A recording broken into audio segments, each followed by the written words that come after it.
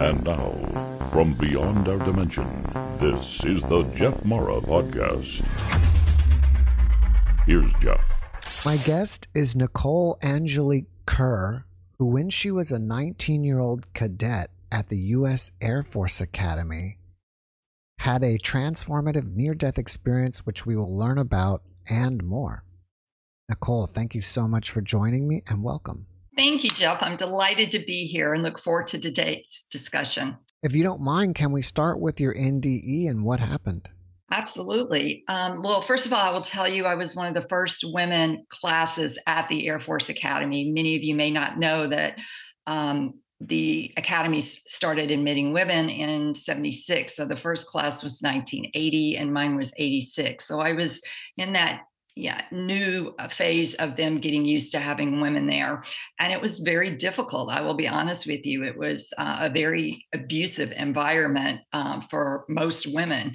And unfortunately, a lot of things, some change and some don't. But I was there at that time, and I was going into my sophomore year, which you're called a 3 degree. And the squadron that I was in, we were participating in a kind of like kickoff for the new year in September, welcoming everybody back from the summer vacation, summer duty stations, things like that. And so there's about 100 persons per squadron.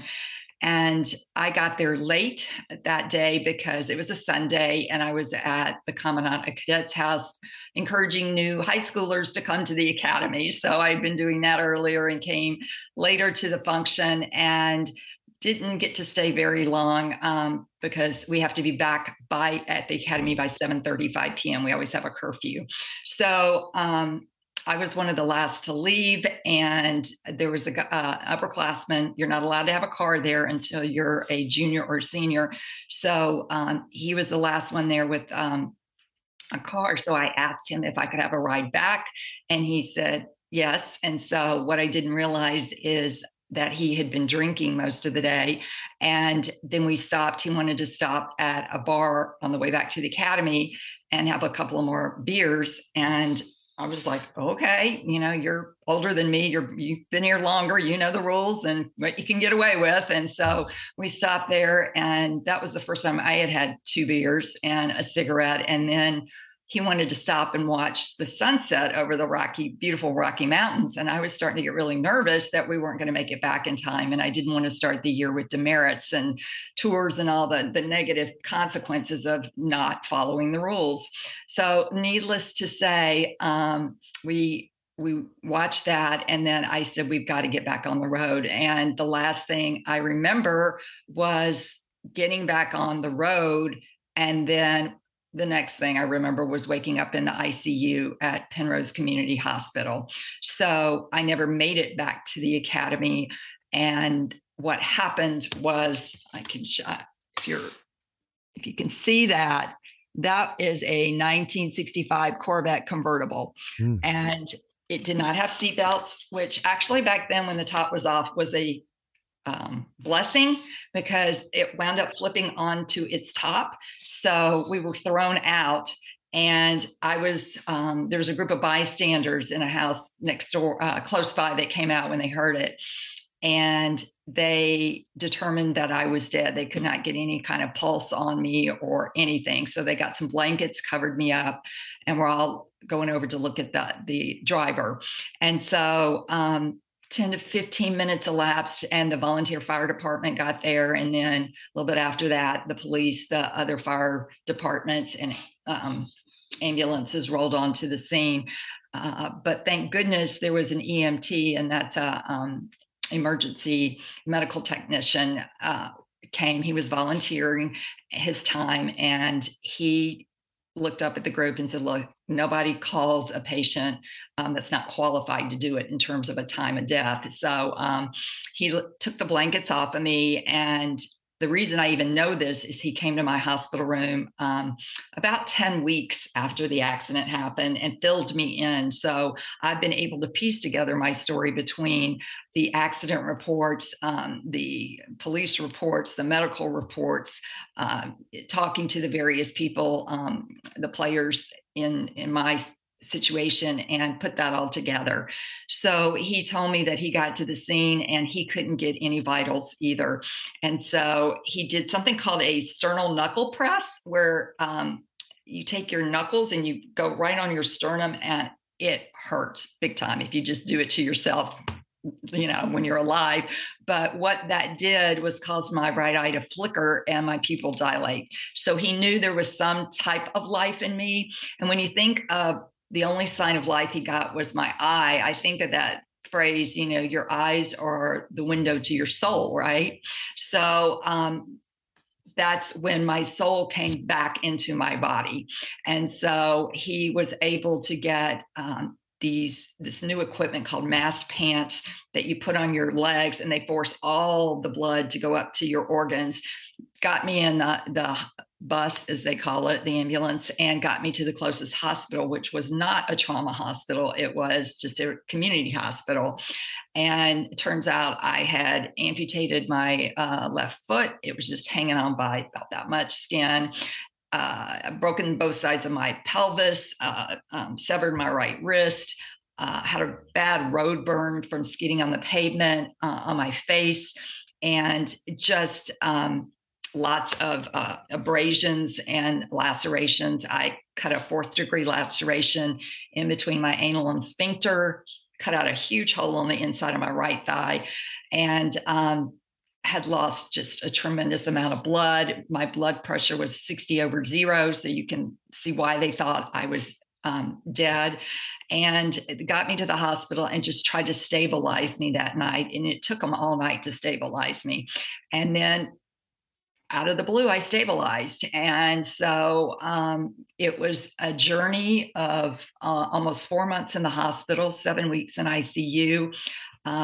I had 6 major operations. One to attach my foot. I had a skin graft there, a skin graft on the inside of my thigh, setting my wrist. My pelvis healed just by laying in a bed for 4 months. So they did have to do surgery on my face. And just, it was, every time I'd start to get better, Jeff, something would happen and I would go down. I had to have a colostomy. And as a 19-year-old, I didn't even know what that was, so I wake up from surgery and I got part of my bowel in a bag, and I'm just going, okay, I've never had sex before. This is going to repulse a guy. It's just going to be, that's the end of my sex life and hadn't even started.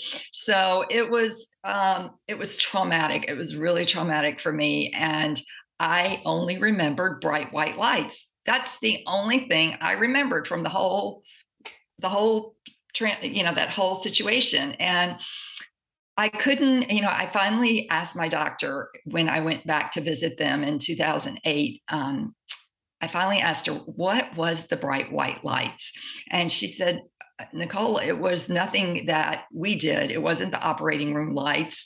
It was something greater than me or greater than your medical team happening. And I believe you're right. I think, you were pronounced dead.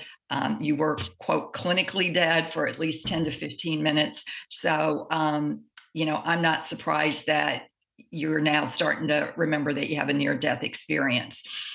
That's the beginning of it, is that bright white light. So needless to say, it was a very long journey in the hospital. And you can read the book and it will tell you exactly. I start with the opening chapter of the crash and the whole timeline of what happened. And then 19 years later, I'm working at the CDC and I'm coming out of Starbucks and get my car to drive to work. And I, clear as day, Jeff, remember how I was sitting in the car. And it was a Corvette convertible. So, 19, you're cool. You put one leg up on the dashboard and the other one you kind of fold over like in a triangle, like you're really cool. And that's the position I was in when we hit a boulder. And I went butt up through the windshield, which caused me to slice my left foot off and slice all the insides of my legs. But it saved my head, other than having a TBI, which is wasn't really known back then, but it wasn't brain damage, so to speak. And my spinal cord was intact. So I was very fortunate in that respect. but I did code in an operation. They called the time on it. In one of them, it was an emergency surgery. I had had so much infection from the debris, the fiberglass, all of that, and they just were not winning that war. And so I coded on the operating room table, and they went and told my parents that I died, and start making funeral arrangements. And then the surgical nurse comes flying down the hall and tells my parents they got me going again. So, I struggled to stay down here. I did not want to be here. And then I had several more episodes that I write in the book that were basically life and death, and that's what I was living for 4 months in the hospital, was this fear and panic and paralyzed will of terror of, am I going to make it today or not? Because there was always, every time I started to get a little better, something would happen. So it was, I thought boot camp at the Air Force Academy was tough. And it was, because I had to go to remedial training for that. But my gosh, surviving in this hospital and ICU for 4 months was a whole different ballgame that required a whole different set of strength. So that is my near-death experience. And like I said, I didn't remember it for 19 years. So what happened was my parents are very religious. And my dad had told me, because he was a 1960 graduate of the Air Force Academy and wanted one of his kids to go. So I step up, people pleaser that I am, your daughter is going to do this. And I was like, I knew in boot camp, Jeff, I had made the wrong decision.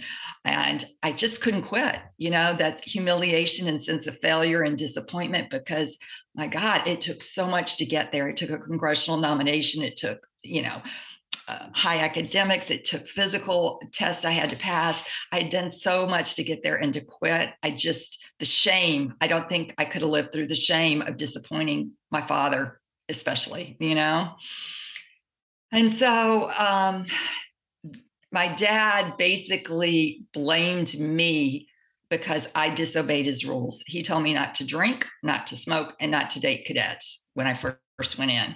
Now, when I look at that now, I'm just like, that's ridiculous. You're going off to college, quote college, and that is a strict place. You don't get to party like everybody else, But I'm going to a school with 90% men, okay, and alcohol. My grandfather was an alcoholic, so my dad forbade alcohol, and I had never smoked. So it was like I was trying to have fun in my life, and the first time that I just allow myself to go have fun, bam, I just got nailed. Mm-hmm. So when my memory came back, instead of going to work, I went to my chiropractor, and he said it was repressed memories, and these memories, my body now felt safe enough for me to start remembering the accident. So I do remember the accident, and I talk about that in the book, what I remember, and the horror of getting, when I flew up out of the car, stopping and looking down and knowing I was going to die. It was just like, you're going to crash and there's nothing you can do, and that's going to be the end of it. And then what happened was this like angelic being, Casper the ghost with wings, it just came down and lifted me up. So I never hit the ground per se. And my spirit just left my body. And we went up in the direction, so I could look down and see me in the ditch. And I could see I was wearing my, teal Azad and my khaki shorts. And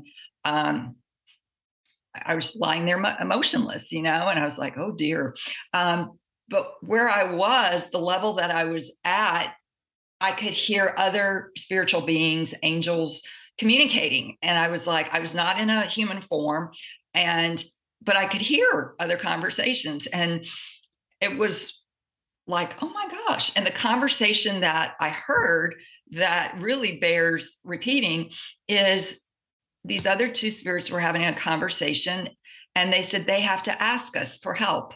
And that means that we on earth have to ask the angelic realm for help if we need something. They are not, because we have free will, they are not going to intervene unless they're asked, or in my case, unless it's a life-threatening emergency. So that's a lesson that we all need to take away, is a reminder to always ask the angels for help. They're there, but they're not going to intercede until we ask them. Now, you said that the angel was like Casper the ghost.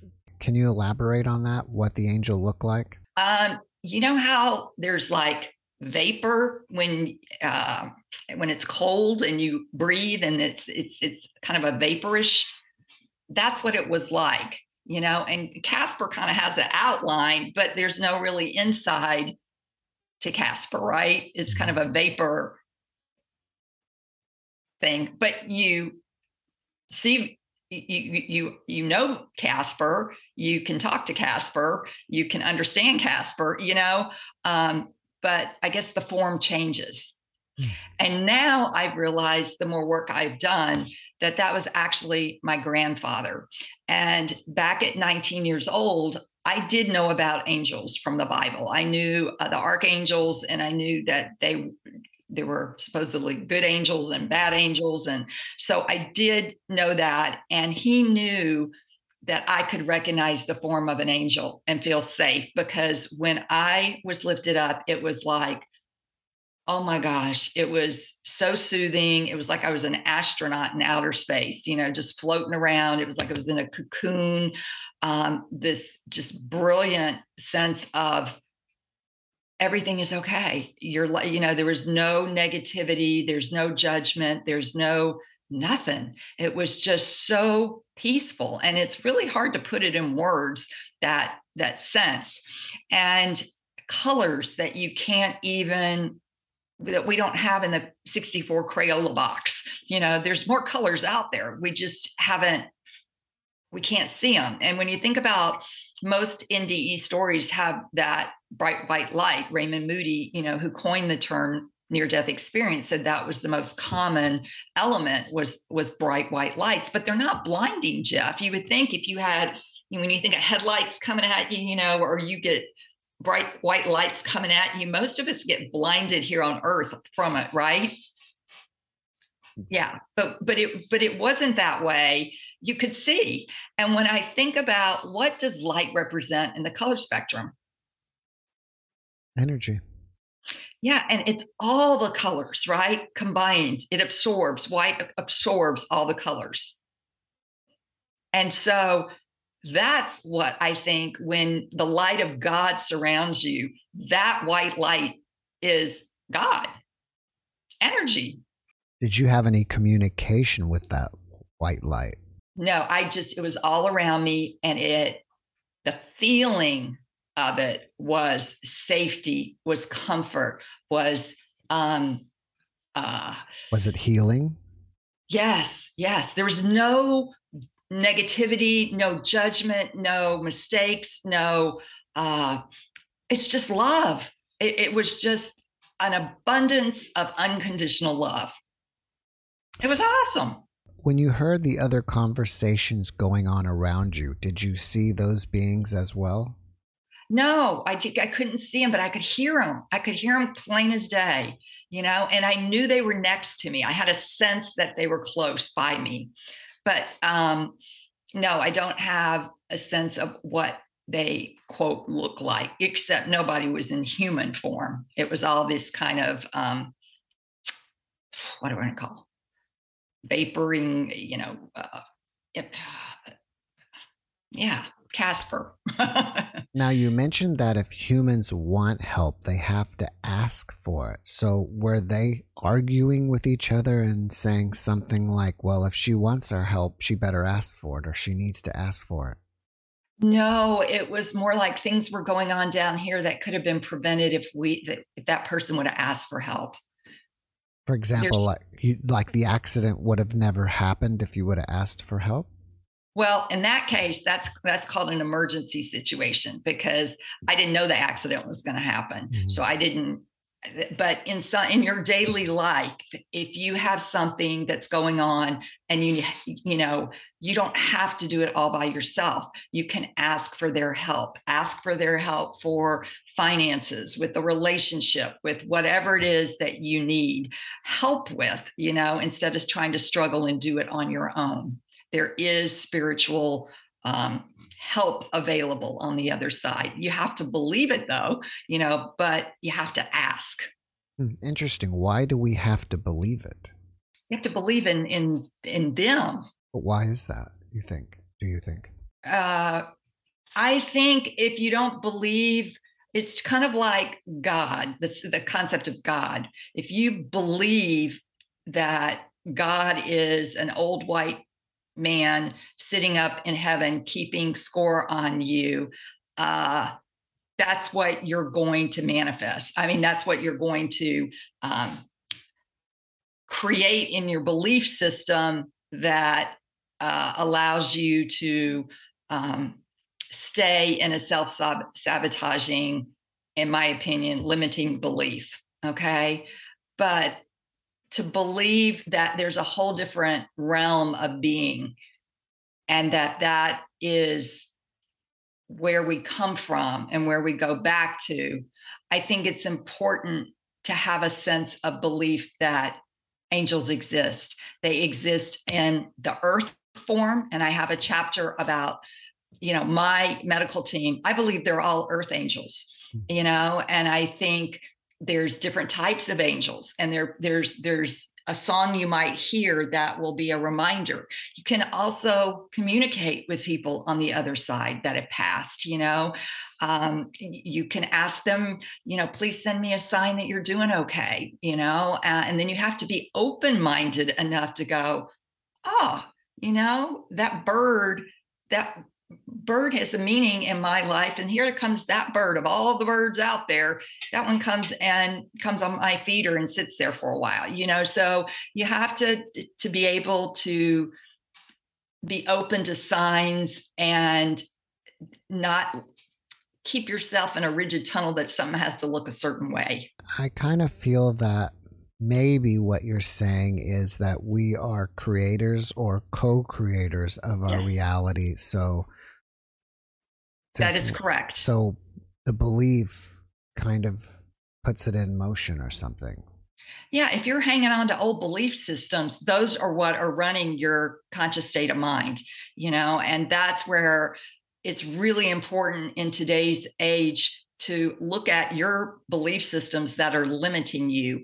And a lot of that is the identities that you ascribe to. That identity for me was a people pleaser, and that has wound up killing me, basically trying to please people. And at the end of the day, what do I get out of it?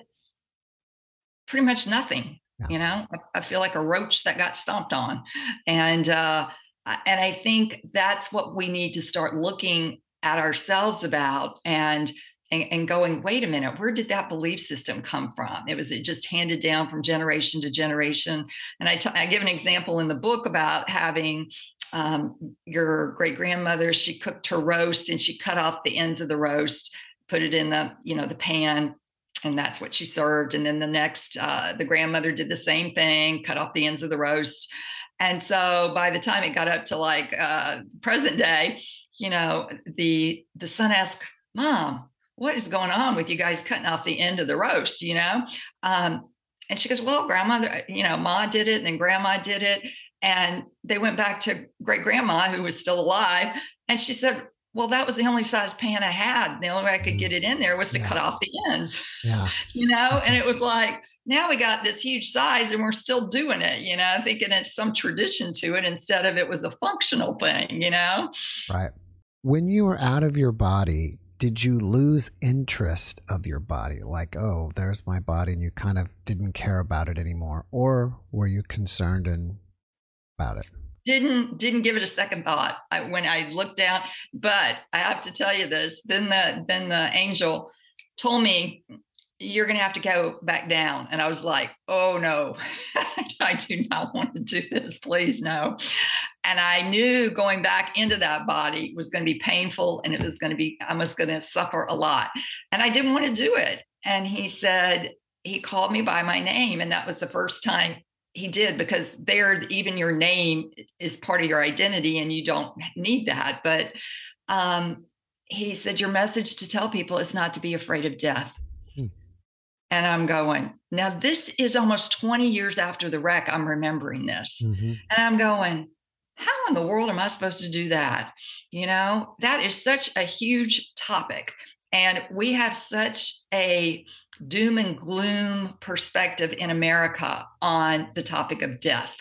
And we get really acclimated to that with Halloween at an early age, where death is spooky, and the coffins and Dracula and all of that kind of stuff. So skeletons and things like that. And people, you grow up as a little one being scared of that stuff. So it would only be reinforced as you got older that death is something that is scary. And then if you are involved in certain denominations that present death as, if you will die, and if you haven't done what the church has told you or the theology, you will wind up in hell, where it's on fire and fire and brimstone. So there's so many layers to it and beliefs about it.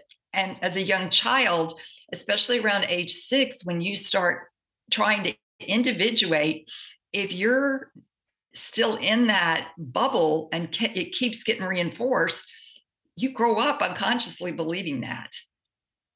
Even though you may finally get out in the world at 20 and go, well, that doesn't make sense, I don't believe it. But there's some part of your body that still does believe it. Right. And that's the part you have to clear to be able to truly align yourself. And when I say align, that means your physical body, your mental being, your soul, and your spirit.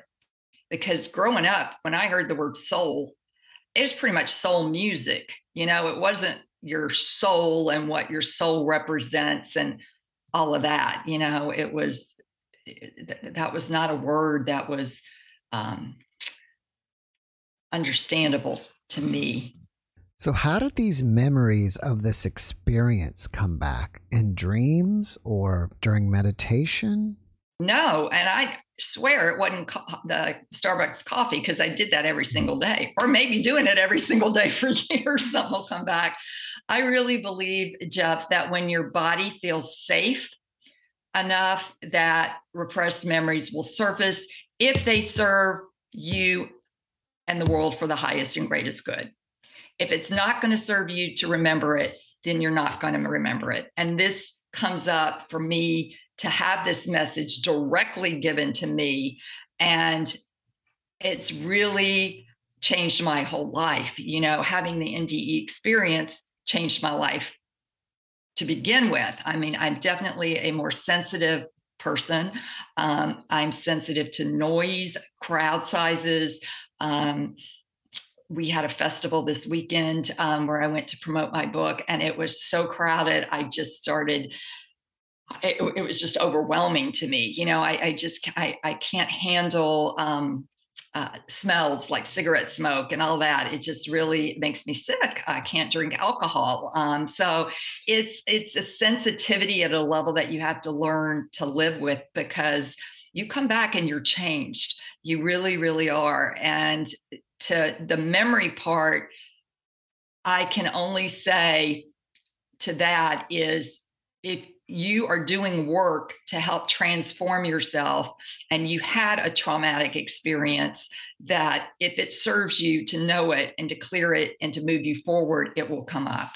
Are you saying that when you were sitting in your car and drinking your Starbucks coffee, that not only the memory of what happened before the accident came back, but the entire NDE as well, is like all one giant download or something? It took 2 days to download it. I went and finally got in with my chiropractor, and he's a body worker. So he helped me download it to a certain point where I got stuck. And that was up, when I flew out of the car, I was looking down and I couldn't go anymore. My body just shut down. And he told me to go home, go to sleep. When I went home, I had to sleep in the guest room because I wanted a really small room. I didn't want my master bedroom because I lived alone at the time. And I just said, okay, body, if you need to tell me anything else, let me know. And the rest of the memory came, and it was just like, oh my gosh. And the reason we crashed was because the guy was making a sexual pass at me, and I said no, and he got angry and he speeded up and took a turn going 70 something miles an hour in a 45-mile-an-hour zone. And he was way drunk. He shouldn't have been driving. And so my side of the car hit the boulder. And then that was the end of the result, was that picture. And so I had a belief system with men. If I got them angry enough, they could kill me. So I didn't know that and was wondering why I was having relationship issues with men. And I was always pleasing them. And, I didn't get married till I was 40 because I didn't understand why I was always pleasing them, and it was just one-sided. After you got out of the hospital, did you go back to school and graduate? I did eventually. When I left Colorado Springs, it was almost Christmas time, and I went home to Mississippi. And the whole time I had a UTI, a kidney infection. So I was in pain the entire flight. And so there was all these people at the hospital waiting to see me. I mean, not the hospital, the airport waiting to see me. And I didn't want to hug any of them. I just wanted to go to the doctor and find out why I was in such pain, So it's just like, oh, I can't even enjoy the joy because I'm in pain. And I think that's been probably a real big issue in my life, is because I've had a lot of pain. It's prevented me from really fully living. And that's the whole thing, that the irony with this is, if you fear death, you're not going to truly live your life. And all of us on some level, since we haven't actually been there, are scared to die because we don't really know what it's going to look like. And all we can go on are the experiences that near-death experience people have that come back and report it. But they're all positive. In my book, I go through the 10 common lessons from NDEs, and it came out in their annual report, and it's all in the book. But, the first one is, we do not die. Mm-hmm. And that means our spirit and soul leave us. The physical body dies. Yes, it decays, but our soul lives on. It has this long trajectory, and you're not judged. You're never alone.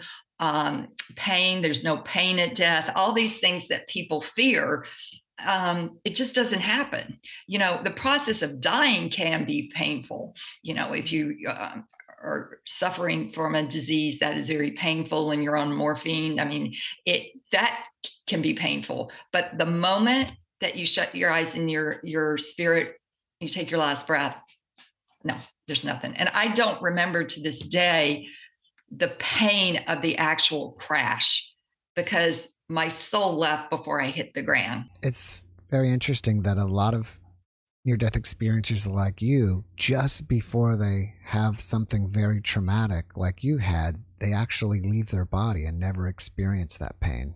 Oh, I had enough pain when I woke up in ICU, but let me tell you, I had actually at one point 10 different IV drips going. That's how bad it was, and it takes a while. I was the type of person, very intellectual. I worked at the Centers for Disease Control and used my mind to process things, even emotions. I think we're a very illiterate country when it comes to emotions. Most of us grow up with, you're bad, feeling sad or glad or mad. You don't really get the whole buffet of, well, that was betrayal, or that was, what do I want to say? Resentment or gall or any of that kind of stuff. It's just those four. So, and in the South, most of us girls were taught you don't get angry, at your mother, especially. You don't want to hurt people, and it really is not a good message. I mean, you need to deal with anger appropriately, but you don't need to stuff it down.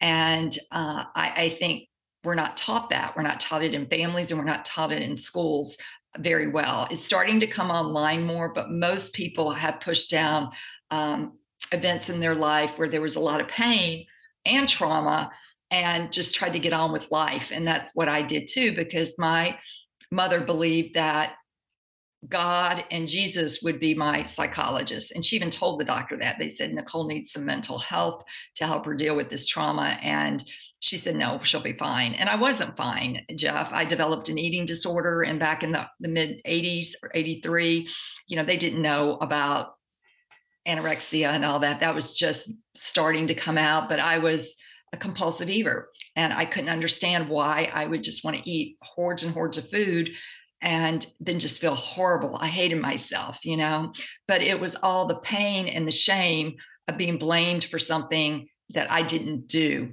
And then the epilogue of the book will blow your mind, because my roommate at the Air Force Academy, there was 4 girls in my squadron that were at my, in the, what do I want to say, the sophomore level, and the rest were guys. And so we got to be very close to each other. Well, my roommate, I'd not seen her in 38 years. So we did a Zoom call in May, and the 4 of us got on. She quit the academy in December. My accident was in August. She quit the academy in December. Didn't tell a soul. She just quit and went back home to Vermont, and nobody ever saw her again or heard from her. No excuse why. So she told us why in this Zoom call, and she blamed herself for the wreck. And she couldn't face going to the academy if I wasn't going to be there, and what she had done to me. And I'm blaming myself for it. And then the guy that was drunk, he wasn't blaming anybody. He was like, it was like, but there were really 2 victims in this. And it was such, when I heard her tell her story, I actually went into shock.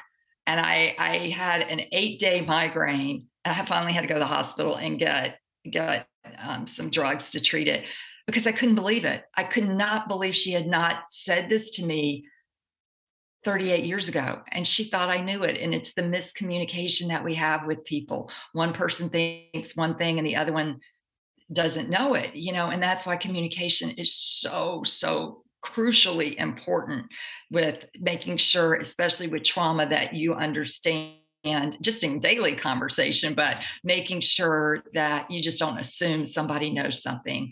But it's in the epilogue, and I already had the book at the publisher, so I had to go in and re-edit that, because I said, this happened for a reason. That 38 years later, she comes, we get together, and I find out the reason she quit the academy was because of the guilt and the shame she felt, which wasn't even true. And I didn't remember that part. I don't know. I'm trying not to tell you so people will read the book. Oh, okay. I was going to say, I needed to ask some questions. I'm being a bit evasive there, right, but it's in the first part of the epilogue. And I really think when people read that, they're just going to go, oh my gosh, Mm-hmm. All right. Well, I'll leave it be. Okay. Thank you. Is there anything else that happened during your NDE supernaturally? Did you see any other beings or anything else that we haven't covered? No, I think that's it. It was mainly going back with really clear message of the conversation that the other 2 angels were having, and then my mission, my purpose for going back.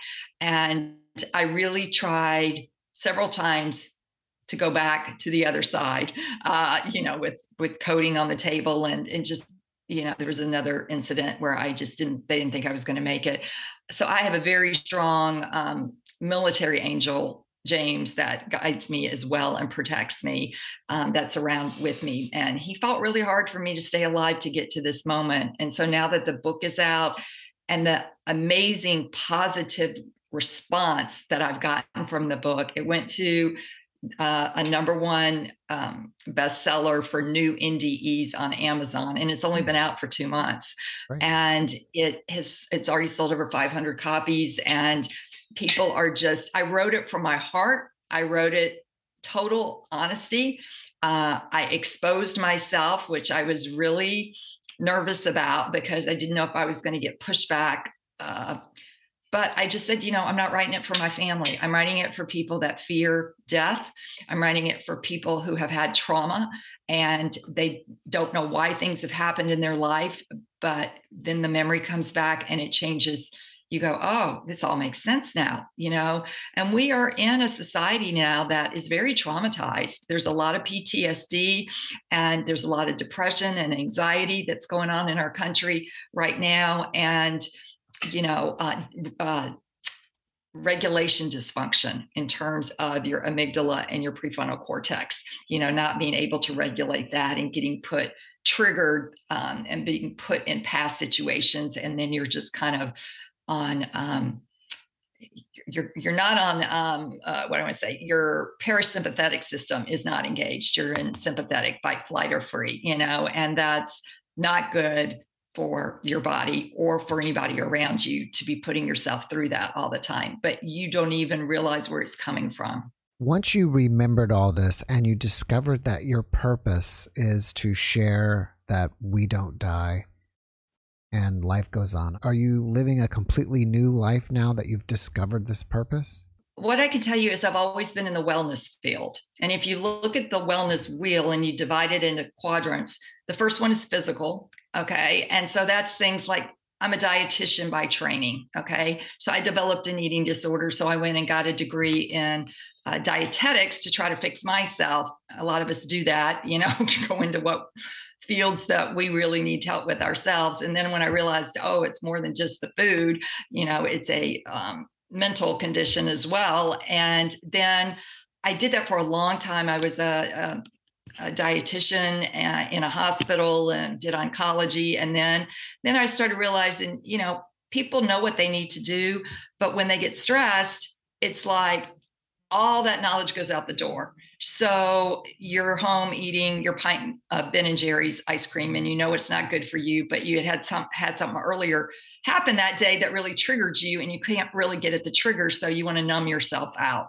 And so it doesn't matter how much at that point, that food is going to work temporarily, so then I wanted to understand that part of it. So I started getting more into the mental part and the emotional part, which is where neuro-emotional technique came in for me. And I went and get certified into how to get into the unconscious. And there's a lot of that going on now with hypnotherapy, with EMDR, tapping, all these different techniques are coming out to help people with that.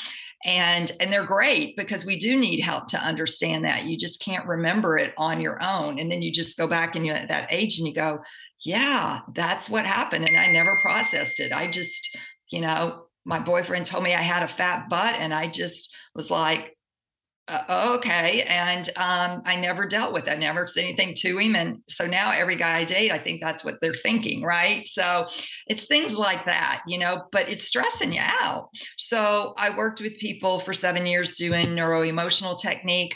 And then when I moved to New Bern 2 years ago, I got real clear that it's time now to finish my book, to get it out there. I now know how the ending is. I was struggling with the ending.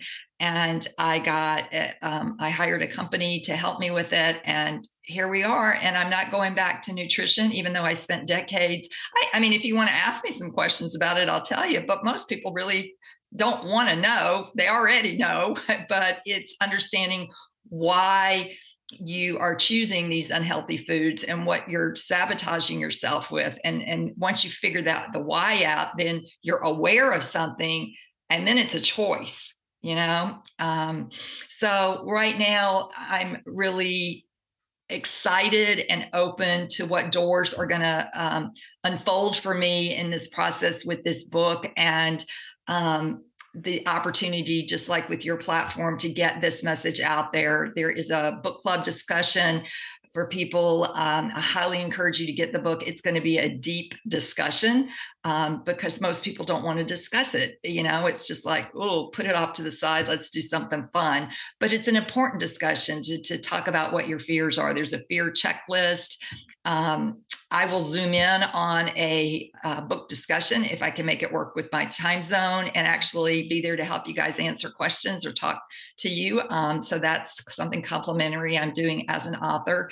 And the book has gone, like I said, to a best-selling status. And I'm overwhelmed with that. I just am like, people are where the world is right now. I think this is an important topic. And I think the timing is divine, and I'm looking forward to more opportunities. And if I can affect just one person, Jeff, which I know I've already done, then I feel extremely grateful and honored. But it's time for me to be of service at a different level. So I'm now in that fourth quadrant of healing, or wellness, which is spiritual, which most wellness companies don't touch. Earlier, you talked about changing limiting beliefs.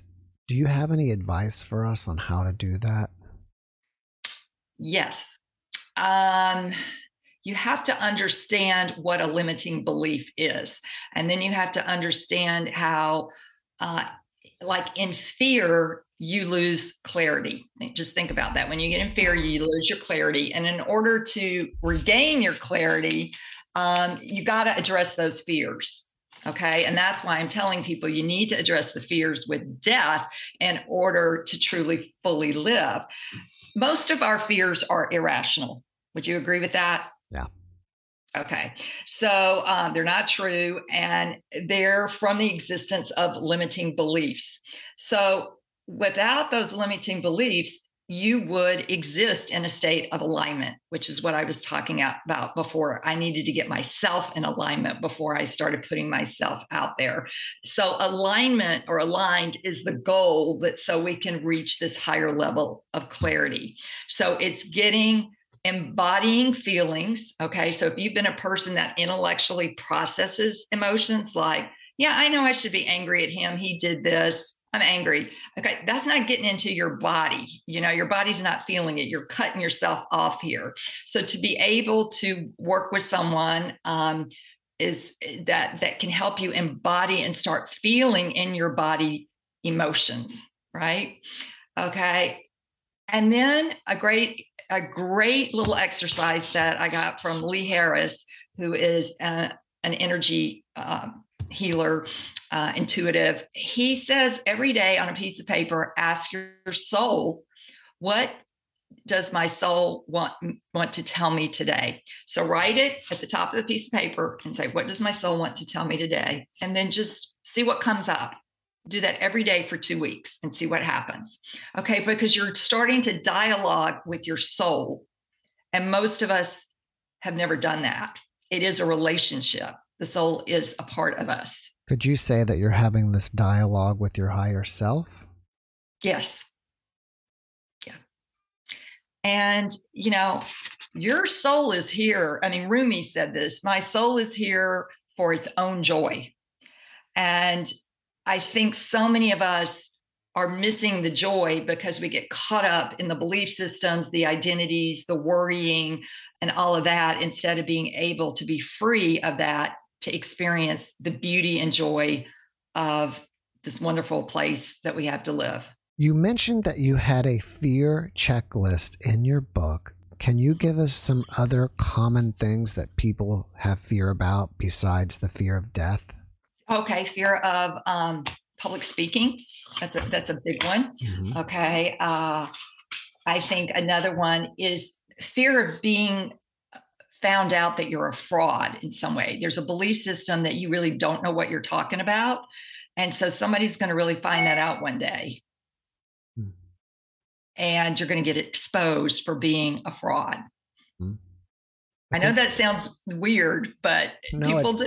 It doesn't sound weird, but it's interesting for me is narcissist is such a big buzzword in the media today that it's like they would be the opposite and say, I'm the greatest, I'm the best. Yes. Well, that is exactly true. And they have no conscience about it, and I think that's the thing with people that are sensitive and empathetic is that you have to really put boundaries around you, because you have to develop a thick skin, and we tend to have very thin skins. And in order to operate in our world today as it is, you need a thick skin, and I'm having to learn that as well. I got a 1-star review. The rest have been all 5. And I looked, and it was a doctor, and it wasn't even about me, Jeff. It was that person and the grief they're going to, and they were looking for an answer. And I will tell people the answer is not out there, external. The answer is always internal. And that's why dialoguing with your soul is really going to help. And it's going to be new for you, because it's going to be trusting yourself, the fear that you can't trust what you're remembering. And that was a lot of my fear, that people were like, well, aren't you making this up? A lot of people struggle with sexual abuse, the memory coming back, and believing themselves that actually happened, So I think being believed, when it's your memory, it's very, very, very scary to put yourself out there like that, because there's so many people, well, I need evidence, and this is not, an evidence-based realm we're in, it's an experiential, and you're human and you're spiritual. And ultimately you go back to spiritual, but you have to be able to deal with the human elements while you're here. So yes, I still get afraid sometimes about stuff because I'm human, but I really have to look at it, and I process it a different way. So I'm training my mind to do it differently, and thank God the brain has the plasticity that it does to change this, and when you can heal these trauma wounds, that's the saddest thing about my parents, is they both came from horrific traumas in their lives. My mother was born in the Ukraine. So now at 84, she's in Australia. To see them at war again, it is absolutely devastating her to see her country torn up again. But she has survived World War II, so many things, my accident, other things. And she's never gotten help, never any type of mental health, never any type of medication. She's just believed in God. So she's gotten very, very narrow about religion. I would call it a religious addict, that is the answer to everything for her, and it unfortunately, that level of gripping something so hard, believing that that's got to be the answer why all these bad things happen to me. But because she never healed it, she has no compassion or empathy for me and what I've gone through. It's just, okay, you're walking again, or you're physically look okay, so you must be okay. And that's not true at all, but so many people judge based on appearances. Have you noticed either right after your accident or after you recalled the experience that you had new mental abilities that you didn't have prior? I have been working on this probably, I would say, the last maybe 6 to 7 years. And that is more of me working with my guides, realizing I have guides, me trusting the relationship and what they're guiding me to do. And that's all new to me, and I have had to practice it. And, and then the evidence will show up. It will either happen or not, so it's, I think, something that you have to work with, and you have to be open-minded and trusting that everything has a divine order and timing to it. And you have to suspend your disbelief, or, you have to just suspend it and say, okay, I'm open to whatever it is that I need to help transform my life. You mentioned that you are possibly going to be part of book study groups. Yes, I offer that on my website. So if you go onto www.NicoleKerr, and that's KERR.com, there's a whole section on book discussion groups, and I would love to come in if your book club decides to choose my book to read and talk about. When you're actually discussing it, if we can make the time zone difference work, I will pop in for 30 minutes, a complimentary, to say hi to people, and whatever questions you have that I could answer from my base of knowledge and experience, I would be honored to do that. And, one of the things that I did on my book is I put the credential, I don't know if you can see it there, BTDT. Mm-hmm. Do you have any idea what that means? Nope. Been there, done that, because of all the letters after my alphabet, all the alphabetical letters after my name. I think that's the most important one. And I think you can trust someone who's really been there and done that. The experience of life outranks theory and mind, hands down. So I put that up there because I really have been through this. I've spent my entire adult life trying to figure out this whole piece of my life. And I've coined the term, it actually is a word, eternality. And it's the quality or state of being eternal and having no end. And that's what I am. I'm an eternality advocate, because we are everlasting. Our soul is everlasting. It's without end. And I hope that we can start changing the culture from doom and gloom about death to one of positivity, that our soul goes on, that we don't die, that we're not judged, we're never alone. All these wonderful, positive things about death. Do you believe in reincarnation? And if so, why do you think we keep coming back over and over again? Our soul definitely, this isn't our first rodeo. We are coming back again because we come in with a contract to learn a lesson. And if we're not able to learn that lesson, then we have to go back. And that's one of the 10 common lessons, is you do a life review when you transition to the other side. So you need to understand, like, why my mother, part of her life review, in my opinion, is going to be, why she couldn't be open to other forms of help, and then seeing that her version of God was skewed. And that even though I've tried to tell her my version, that she is very critical and judgmental, and it's not the Bible.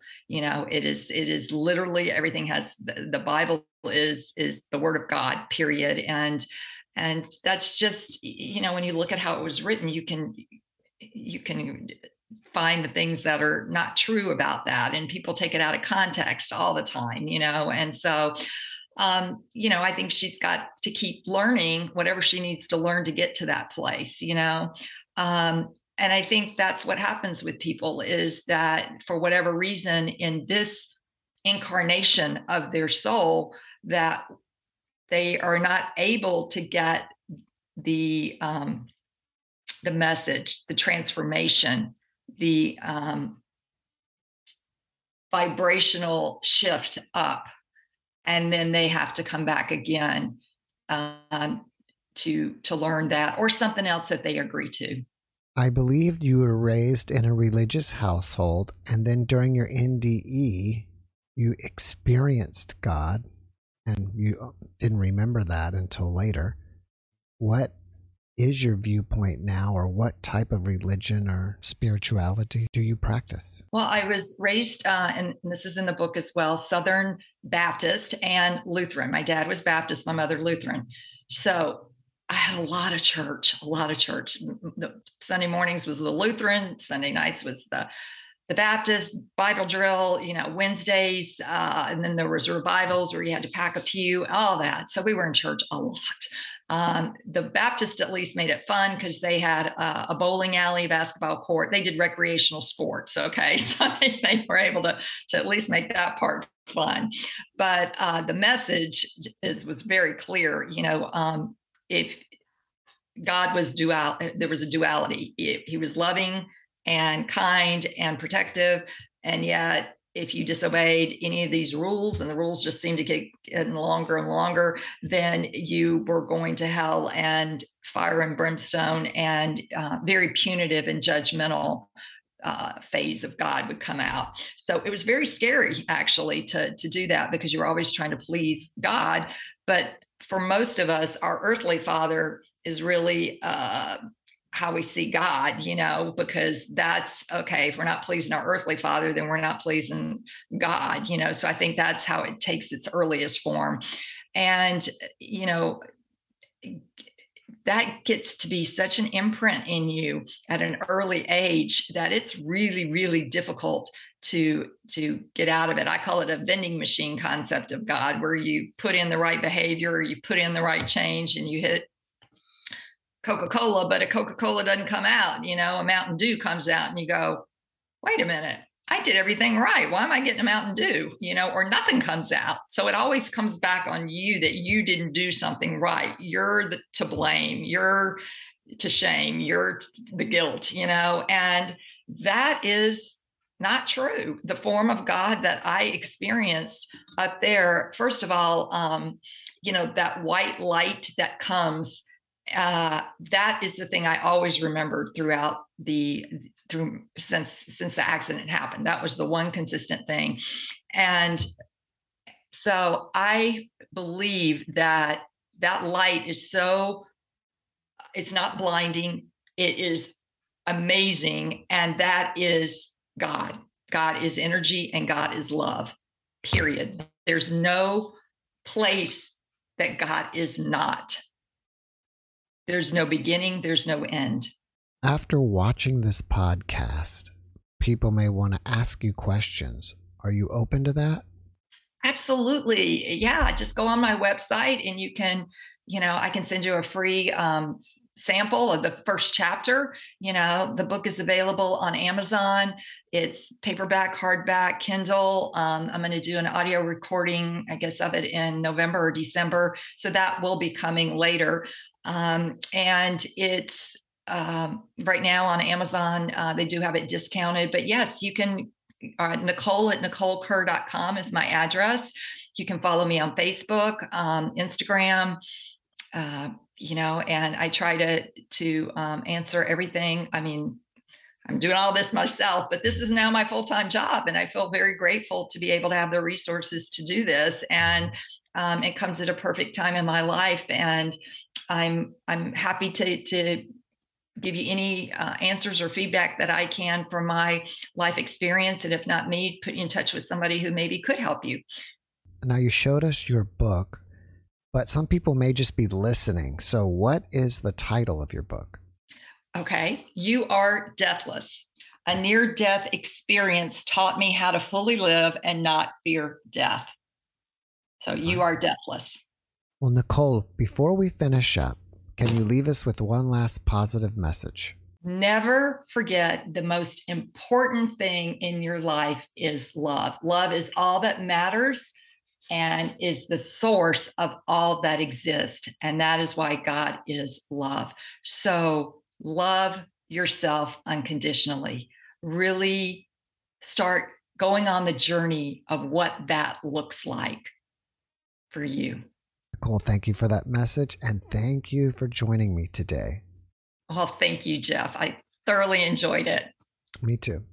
Thanks for watching the Jeff Mara podcast. I really appreciate you. Another way to show support is through YouTube memberships. And if you do, there are loyalty badges and other perks depending on your level of membership. All you need to do is click the join button underneath the video to find out more. Thank you for your support.